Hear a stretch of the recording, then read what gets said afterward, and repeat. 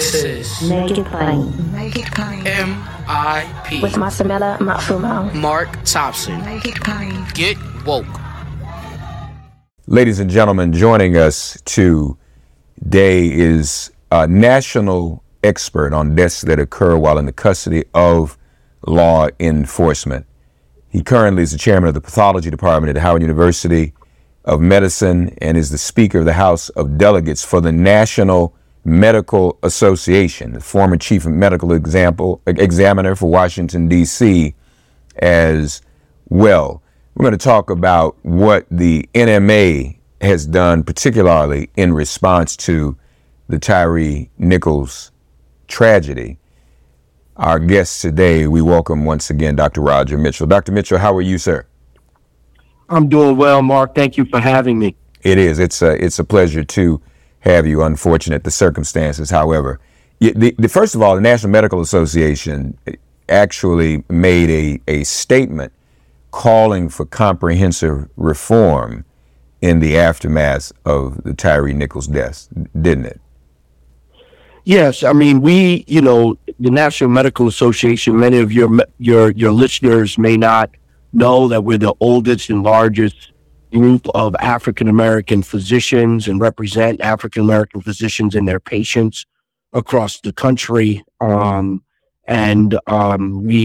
have been in existence since 1895 and have made it our mission to decrease disparities and increase equity across all lines. And so Tyre Nichols is one of the latest of many deaths that we've seen in custody. And so we have been since before even George Floyd talking about how we can improve the outcomes of our community that find themselves in the custody of the criminal legal system. And so just as a definition, Mark, quickly, when we talk about deaths in custody or in custody in general, we're talking about it across a continuum. So it starts in the pre-arrest phase where law enforcement may be running after someone or chasing after someone in a vehicle to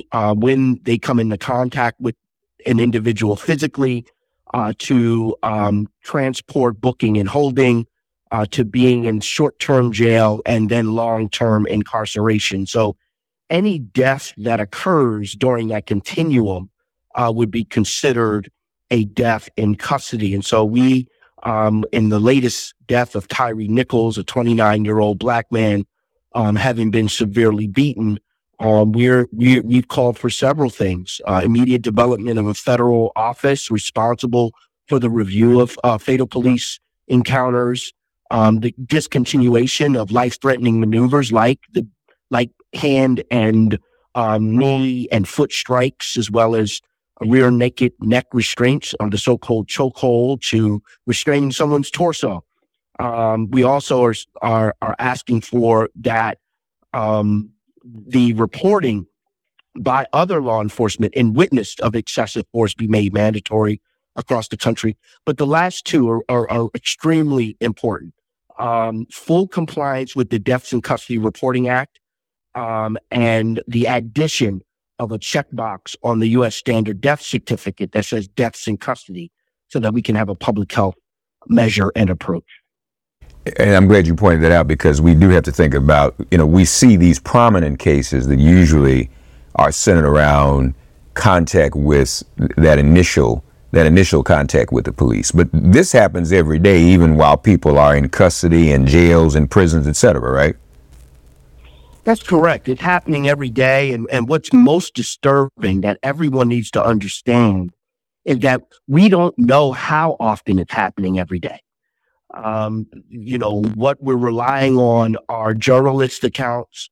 What we're relying on is that some jails or prisons, some law enforcement agencies are reporting to the Department of Justice. But the Deaths in Custody Reporting Act requires that all deaths in this country associated with law enforcement, with that definition that I described, it's not a made-up definition, it's a definition in law of what is in custody, that these deaths be reported to the Department of Justice on a yearly basis. And right now, there's no enforcement of that law.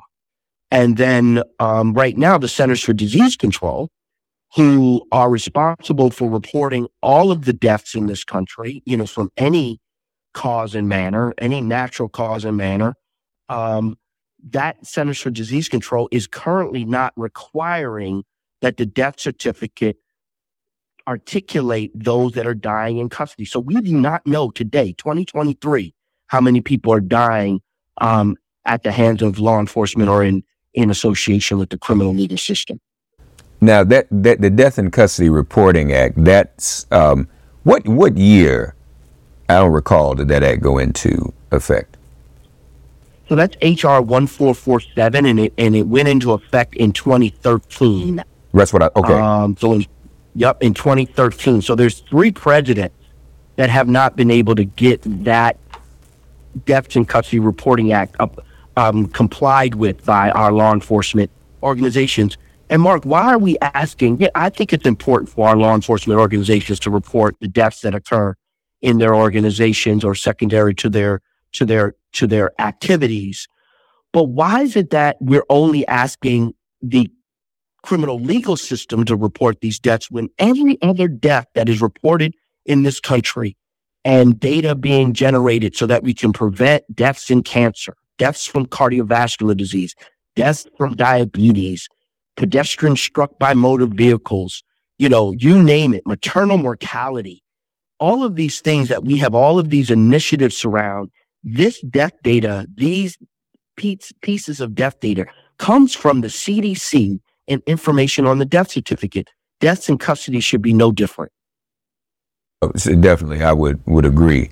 In terms of your expertise, and obviously you've laid out some specific life-threatening maneuvers. In your experience, Dr. Mitchell, have you noticed a pattern of deaths in custody whereby the maneuvers are pretty common across the board, the maneuvers that cause these deaths? Yeah, that's a really good question. A lot of the times when there are knees and weight of multiple officers placed on the backs of individuals, where those individuals' backs, upper torso, lower neck, and with the hands restrained, and even in what they call a hog tie position, what I'm seeing in my practice is that these maneuvers are leading to death. The torso is unable to raise. Individuals are unable to get enough oxygen to be able to live, and they go into a respiratory and then a cardiac arrest. And so I'm seeing that across the board in many of these altercations. And it's often the altercation related deaths. So the shooting deaths are really not those that are in dispute. If a law enforcement officer shoots a person, then those causes and manners of death become clear. It's when there's an altercation with law enforcement that oftentimes there's some blurring of lines on what the cause and manner of death is. Brain fog, insomnia, moodiness, weight gain. Maybe you think they're just part of getting older, but MIDI Health understands that for women over 40, they can all connect to menopause. It's at the root of dozens of symptoms we experience, not just hot flashes. MIDI clinicians are menopause experts, offering safe, effective, FDA-approved solutions covered by insurance. 91% of MIDI patients get relief from symptoms within just 2 months. Book your virtual visit today at joinmidi.com. At Parker, our purpose is simple. We want to make the world a better place by working more efficiently, by using more sustainable practices, by developing better technologies. We keep moving forward. With each new idea, innovation, and partnership, we're one step closer to fulfilling our purpose every single day.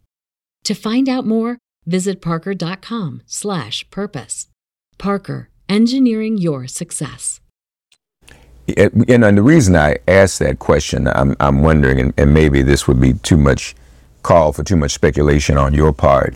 I'm just wondering if within this culture, there's sort of an understanding amongst a lot of these law enforcement agencies with the very maneuvers you just described, that these are what people commonly prescribe to. I mean, a lot of times I think we look at these incidents to some degree in isolation because they're so localized.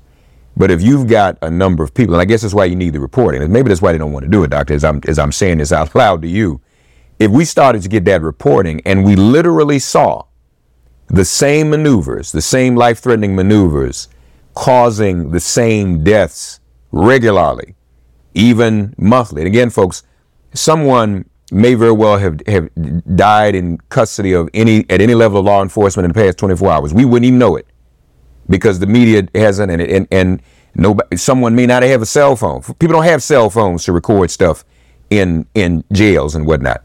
But I bet if we got that reporting, I'm just afraid we would find that this is pattern and practice across the board. No, Mark, and that's the whole point, right? When we're trying to solve for a public health problem, right? We want the data so that we can identify the similarities. We can identify the differences. We can identify the age, race, gender, circumstances surrounding deaths. And then we can correlate across hundreds and hundreds of data points where the risk may live. And then we develop programs and policy to mitigate that risk, to decrease that risk. And this is a known public health approach. We're doing it with maternal mortality, where there's a checkbox on the death certificate. We're doing it with motor vehicle collisions, bicyclists. We're doing it with, that's why we know helmets work, because once we put helmets on bicyclists, those decrease the amount of head trauma and death. So when we're looking at solving a problem, we want all the data, the most accurate, timely data as we can to be able to solve for the problem. So to your point, do we want to solve the problem? Do we want to stop deaths that are currently associated with our criminal legal system? And that is the biggest question. I think that America is ignoring the truth.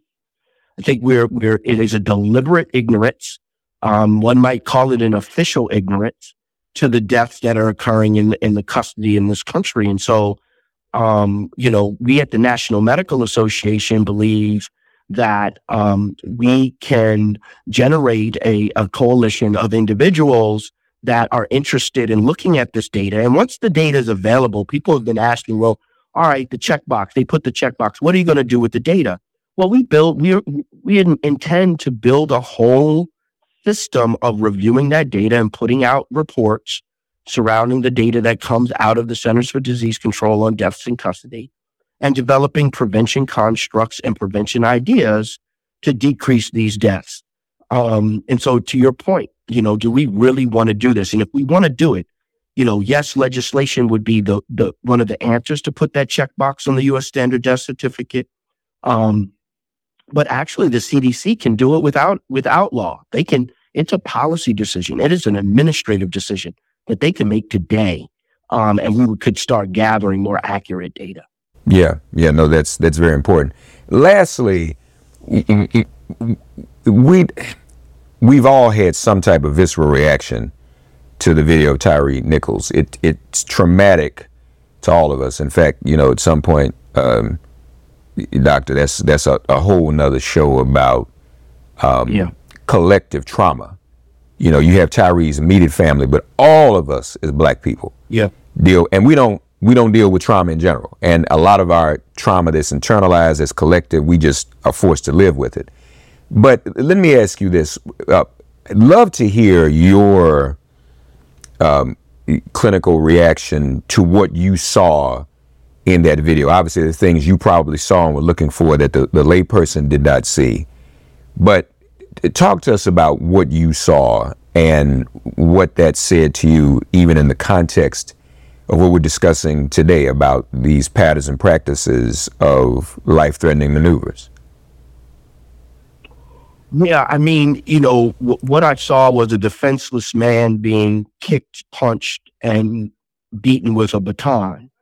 And, that type of beating on the human body,